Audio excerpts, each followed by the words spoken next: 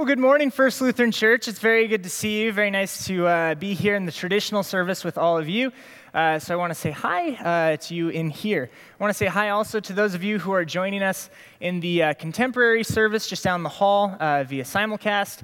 Also to the other people watching us on screens, whether that's online or through TV. I'm really glad that we can all worship together. My name's Danny. I'm an intern here, and I've been here for a couple years now, and I'm so happy to have the opportunity to speak with you this morning.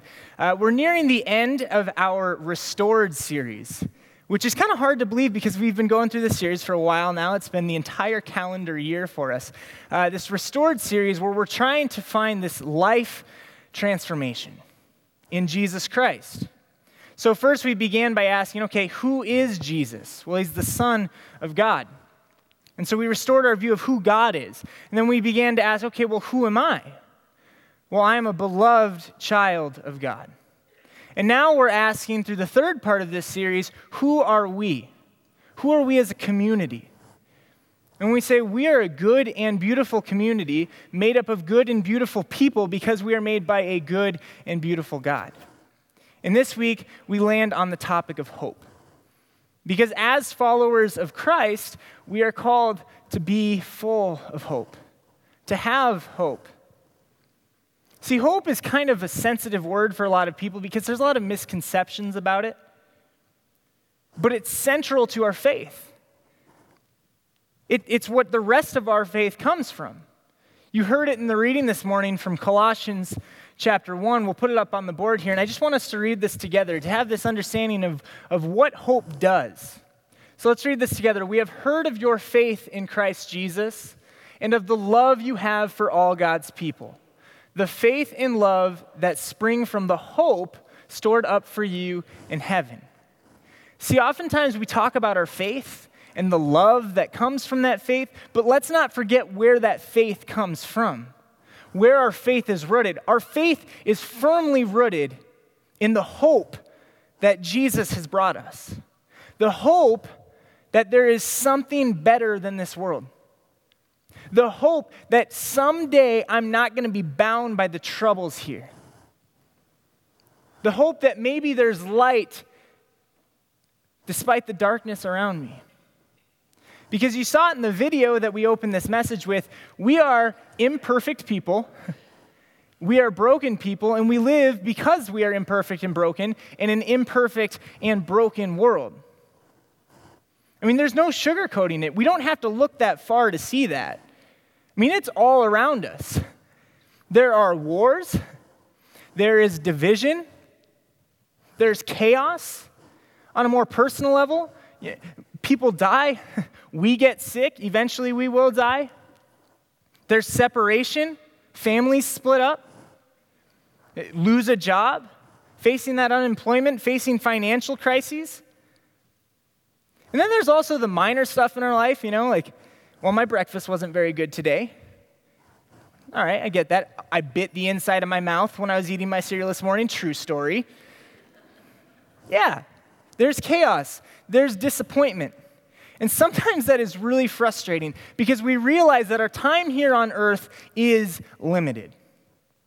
I read recently that now here in the United States, someone who is born today or someone who is alive today will live close to, on average, about 80 years old. Unless, of course, you live in White Bear Lake, Minnesota, you got way more time than that. And the thing is it's interesting. When I read that, for the first time in my life, I think I understood what these midlife, which I'm not to yet, but quarter life crisis is. I know that sounds really ridiculous. I am 24 years old, and say the 28th, right? I'm 24 years old in 24 years and 29 days old. I had a birthday recently. You missed it. Thanks. So give or take, I have about 20,000 days left on this earth. That's not a lot. It's kind of depressing when I think about it like that. And so I had this realization the other day. I am over a quarter of the way through what I'm expected to live to. That's kind of scary. And what's really disappointing about that is all the disappointments that I'm going to face over the next, give or take, 56 years. It's hitting me again. It's weird how that happens. But hope is this thing that we have and we hold on to that says, yes, it is chaotic. Yes, there are problems all throughout these 80 years. But you will be okay. You will be all right. See, when I was a little bit younger, I never really had these thoughts because this thought of my life coming to an end, or perhaps that I'm not okay, never really hit me when I was young and innocent and naive. I remember when I was at the airport with my parents and my brother and my sister when I think it was like 6 years old probably. We were taking a trip to Disney World. So we were flying down to Orlando, and my family's process of flying is a little bit different than some families. My mom works for the airline industry, and so with that, we fly for free, which is the coolest thing. I mean, it's easy transportation. I grew up in Des Moines, so even if we were like flying to Minneapolis, or traveling to Minneapolis, we would fly. Or if we were traveling to Kansas City, we would fly. It was great. The problem, though, is when you're flying for free, you only get a seat if there's an extra seat. So sometimes that means you're not getting a seat. And so we started in Des Moines. We flew up to Minneapolis for our connection flight down to probably Memphis and then to Orlando, something like that. And I remember for the first time, I was stressed out as a young lad. I was little Danny stressed out at 6 years old. I know, probably just because I realized, Mom, Dad, we got a problem here. We might not make this flight. I don't like that. I want to get to Disney World. And sure enough, the first flight comes, and it leaves without us. And I felt abandoned. The plane was gone. And my world came crashing down. Suddenly, I realized disappointment and understanding that things don't always work out just perfectly. And so I started having a little bit of a hissy fit like a lot of 6-year-olds do. This is not fair. I want to go see Mickey. I want to see Minnie. I want to see Goofy. I want to see these people. This meant the world to me. And my mom comes up to me and says, Danny, you're going to be okay. You're going to get there. So just go have some fun. The cool thing about the Minneapolis airport is there are some different parts that have like little playgrounds. I don't know if you've ever been there. And so in this one particular part of the airport, they had this playground that looked like a plane. And I hadn't noticed it until my mom told me, Danny, you're fine. Just go have some fun. Relax a little bit. Don't forget, hope is not lost. You will see Mickey. You will see the castle. You will get to Disney World. You're okay. Just go have some fun. And I trusted her. I had that hope, and I could believe that. And so I go over to the playground, and I'm having a blast. And suddenly I was free from the stress and the chaos of whether or not it happened. And sure enough, eventually I got there, but then I was also able to enjoy that moment too. It wasn't then just about getting to Disney World. It was about enjoying where I was at. Understanding that despite the chaos, despite the issues around me, I was okay. See, hope is that thing that tells us there is a way out. The unfortunate reality of this life is that sometimes we feel like we're in shackles. Sometimes we feel like we're bound up. And hope is realistic. Hope does not say you will not have issues. I mean, take it from 2 Corinthians. It says, we are beat down, we are struck down, we're persecuted. But keep in mind, it also says, but you're not destroyed and you're not abandoned. Ever. Hold on to that hope. There's always a way out. My wrestling coach in high school, one of them told me, Danny, when you feel like you're about to get pinned. If you're not familiar with wrestling, pinned is when you're on your back and if you get both shoulders on the mat, you lose the match. Danny, when you're about to get pinned, because he knew there's probably going to be a lot of situations when you specifically are about to get pinned, there's always a way out. There's always a way out. Now, the problem is I did not usually find that way out my sophomore year of high school. And so instead of getting that way out, I got a nice tour of all the gymnasium lights around central Iowa. Every single Tuesday, Thursday, and Saturday.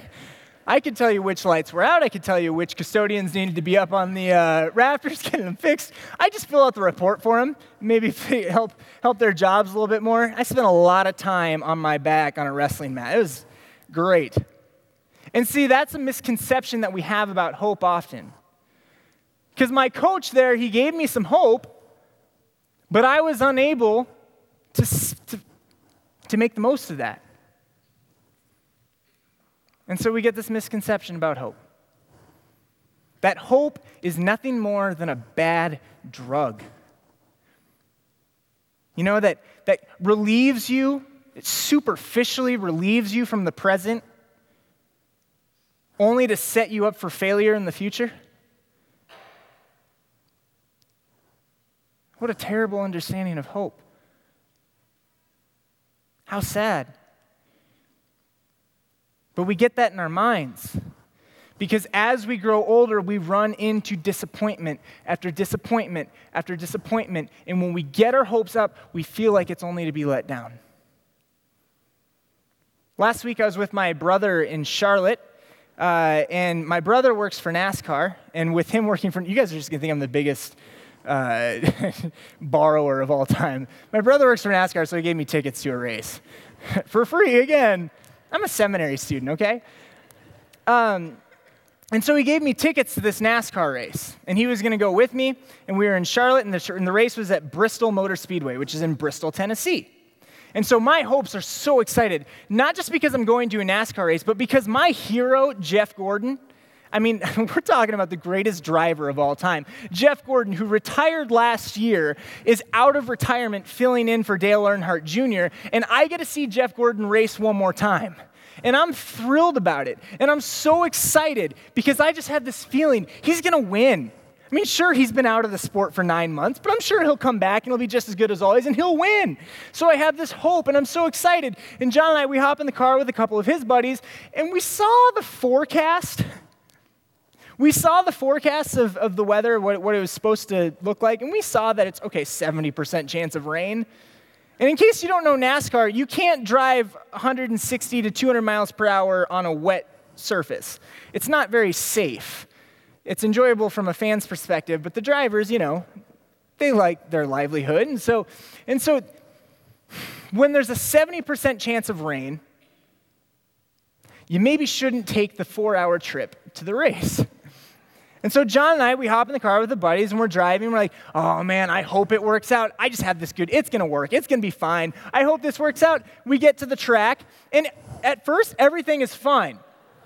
And then that happens. Yeah, a lot of rain. Hopes came plummeting down, and suddenly my brother and I, we looked a lot like this instead. Alone, abandoned. Similar feeling to how I felt when the plane left to Disney World without me. Alone, abandoned.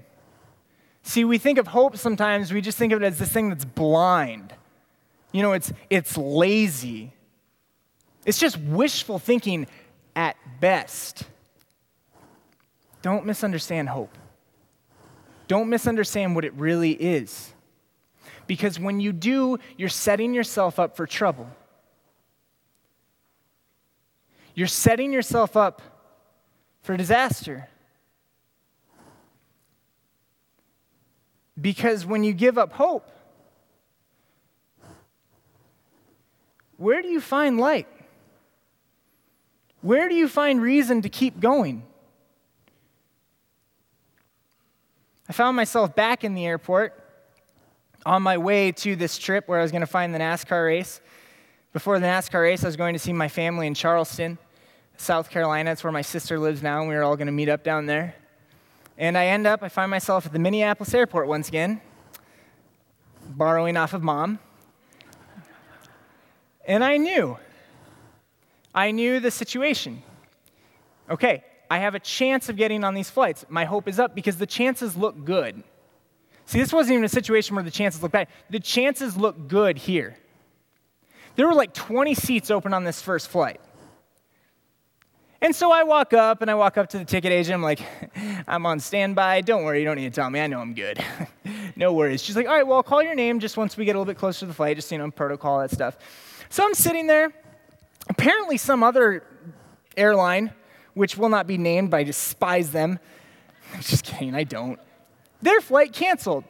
And so a lot of people then came over to this flight, and I see this crowd of people just walking over. And I knew there were about 20 seats, and I'm seeing probably like 15 people walking over. I'm like, that's fine, I got five seats to spare, I'm all good. I'm good. So they walk up, they check in, and I walk up to the ticket agent after that, I'm like, we're still good, right?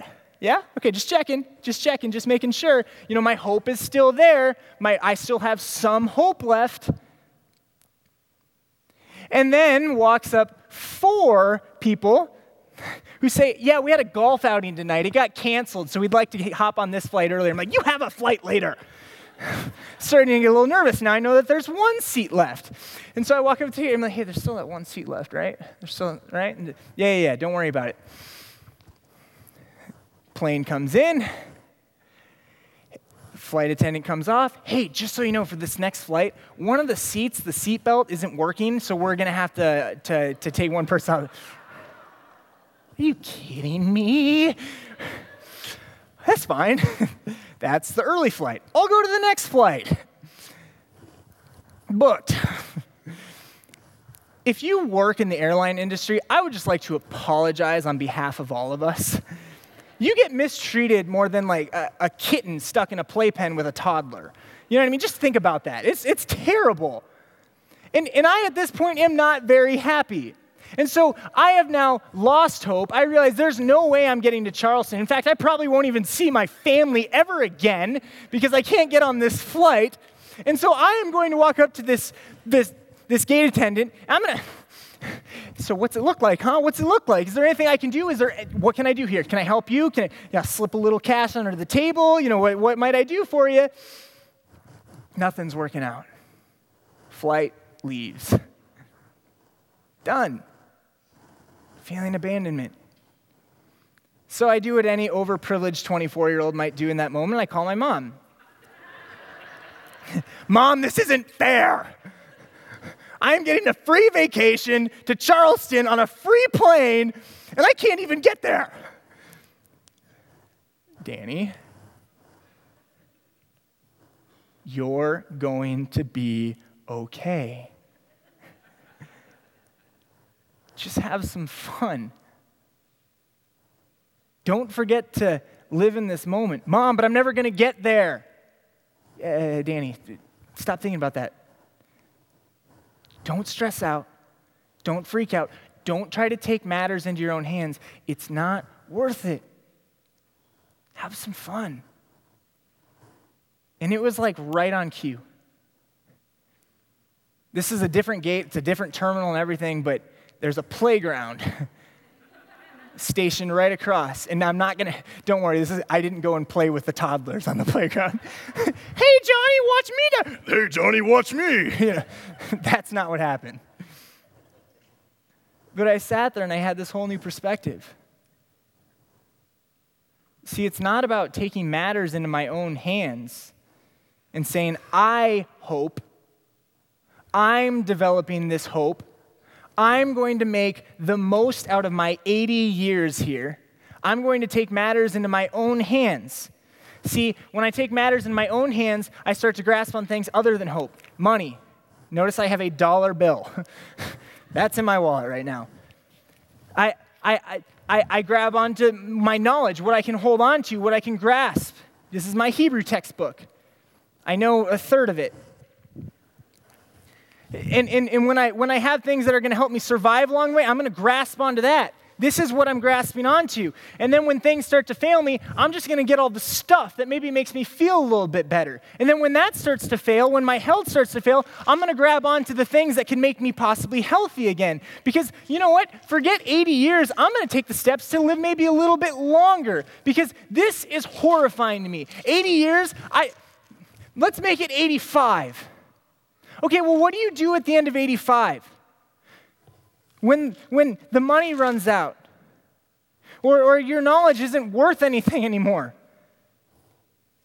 or the stuff that you have, it starts to break down. Well, that's fine, because I got a whole backpack of stuff. And it's just going to get me through all these roadblocks in life. I'm just going to keep on pushing and I'll be okay. I'm going to take matters into my own hands because I know if I put hope in something else, I'm only going to be let down. If I am mustering up hope, I've been there, I've done that. See, the interesting thing is I get all this stuff to help me break through the roadblocks. I don't look very mobile right now. And no matter what I do, this 80 eventually turns in to 0. I've got 20,000 days left on this earth. And someday I'm going to hit 0.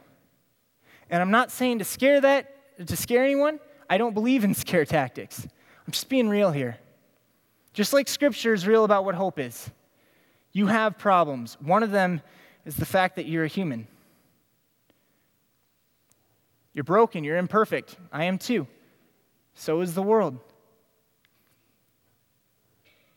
Why take matters into your own hands when God is reaching out His hand? See, put that down, he says. When your hands are so full, you can't grab mine. Now, I did pay for that laptop, so I'm not just going to... It's an analogy, people. Grab my hand. Choose me. See, you're trying to measure the hope that I can give you, not hope that you muster up on your own. See, the hope that Paul uses when he speaks to the Colossians that we read in the scripture this morning, he doesn't say it in verb form. He says it in the form of a noun. Something to possess. Something to have. He's encouraging you, don't just hope. Don't just desire. Don't just want. The hope that Paul refers to literally translates into, yes, hope. Expect it. Expect it. Know that there's something better. Know that you are not trapped inside the darkness of this world. Know that you don't just have 80 years. Know that there is something beyond. See, God says you're looking at it wrong the whole way.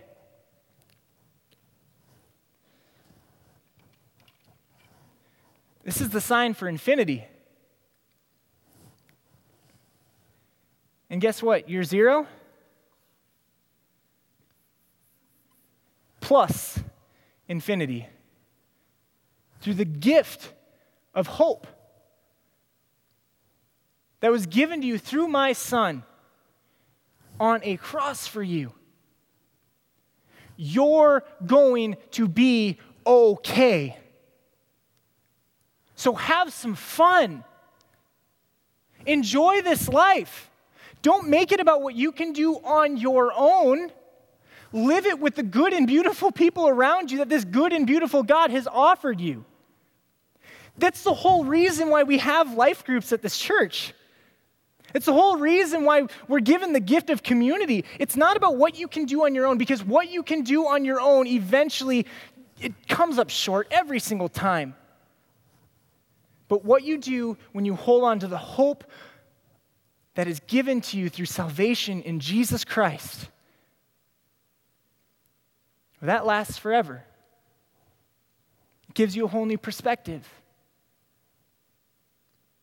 Live that life. It changes everything. Suddenly you're not the spoiled 24-year-old sitting pouting at the gate. You're the 6-year-old on the playground having a blast with the other people around him or her. Understand that this life is not meant to be lived by yourself, making your own efforts. This life is meant to be lived in relationship with God. A relationship that will never end. A relationship that blesses you because, well, you get you. And you get me. We get each other. Join in that hope. Join in that peace. See, that changes everything. 2 Corinthians, and Paul continues and he says, so hold fast. Don't give up hope. Know that while you're outwardly you are fading, inwardly you're being built up. And the troubles that you have, they don't even come close to the treasure that is to come your way. You've always thought hope is just superficial relief from the present. No. Hope resolves your current problems eventually because you have victory in the future. That's the hope that you have in Jesus Christ. That's the hope that you have forever. And that changes everything. It's freedom. At the end of the reading today, you heard Paul say, and that's why the gospel's on the move, because you, Colossians, you have accepted this hope. And from it, people are seeing it, and it's changing the world. See, you've got this relationship with God, and it's building relationships with the people around you. That's the beautiful thing about this thing called hope. It's not measured, and it doesn't ever get down to zero. It fills you up all the way, and then it overflows into the lives around you if you accept it. Paul says this happens when you truly know God, when you've truly accepted this gift of hope. That's my encouragement to you today. Accept that gift of hope. Share it with the world around you. If you want to know how to do it, come to our Connection event. We'll share it with you so you can share it with us, and we can share it with the world. It changes everything. Don't ever forget that. This darkness does not last. This chaos does not last. The hope that we have in Jesus Christ, that expectation, it does. Let's pray. Father, thank you for the gift of hope. Thank you for the gift of your Son, in which hope is made available. God, I ask that we would accept that hope so that we could be free of the trouble around us. Free in a way that it's contagious with the rest of the world.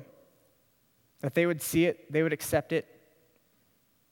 We could share that hope with each other, growing closer to you. Father, we love you. It's because you loved us first enough to give us this hope. Pray these things in your name. Amen.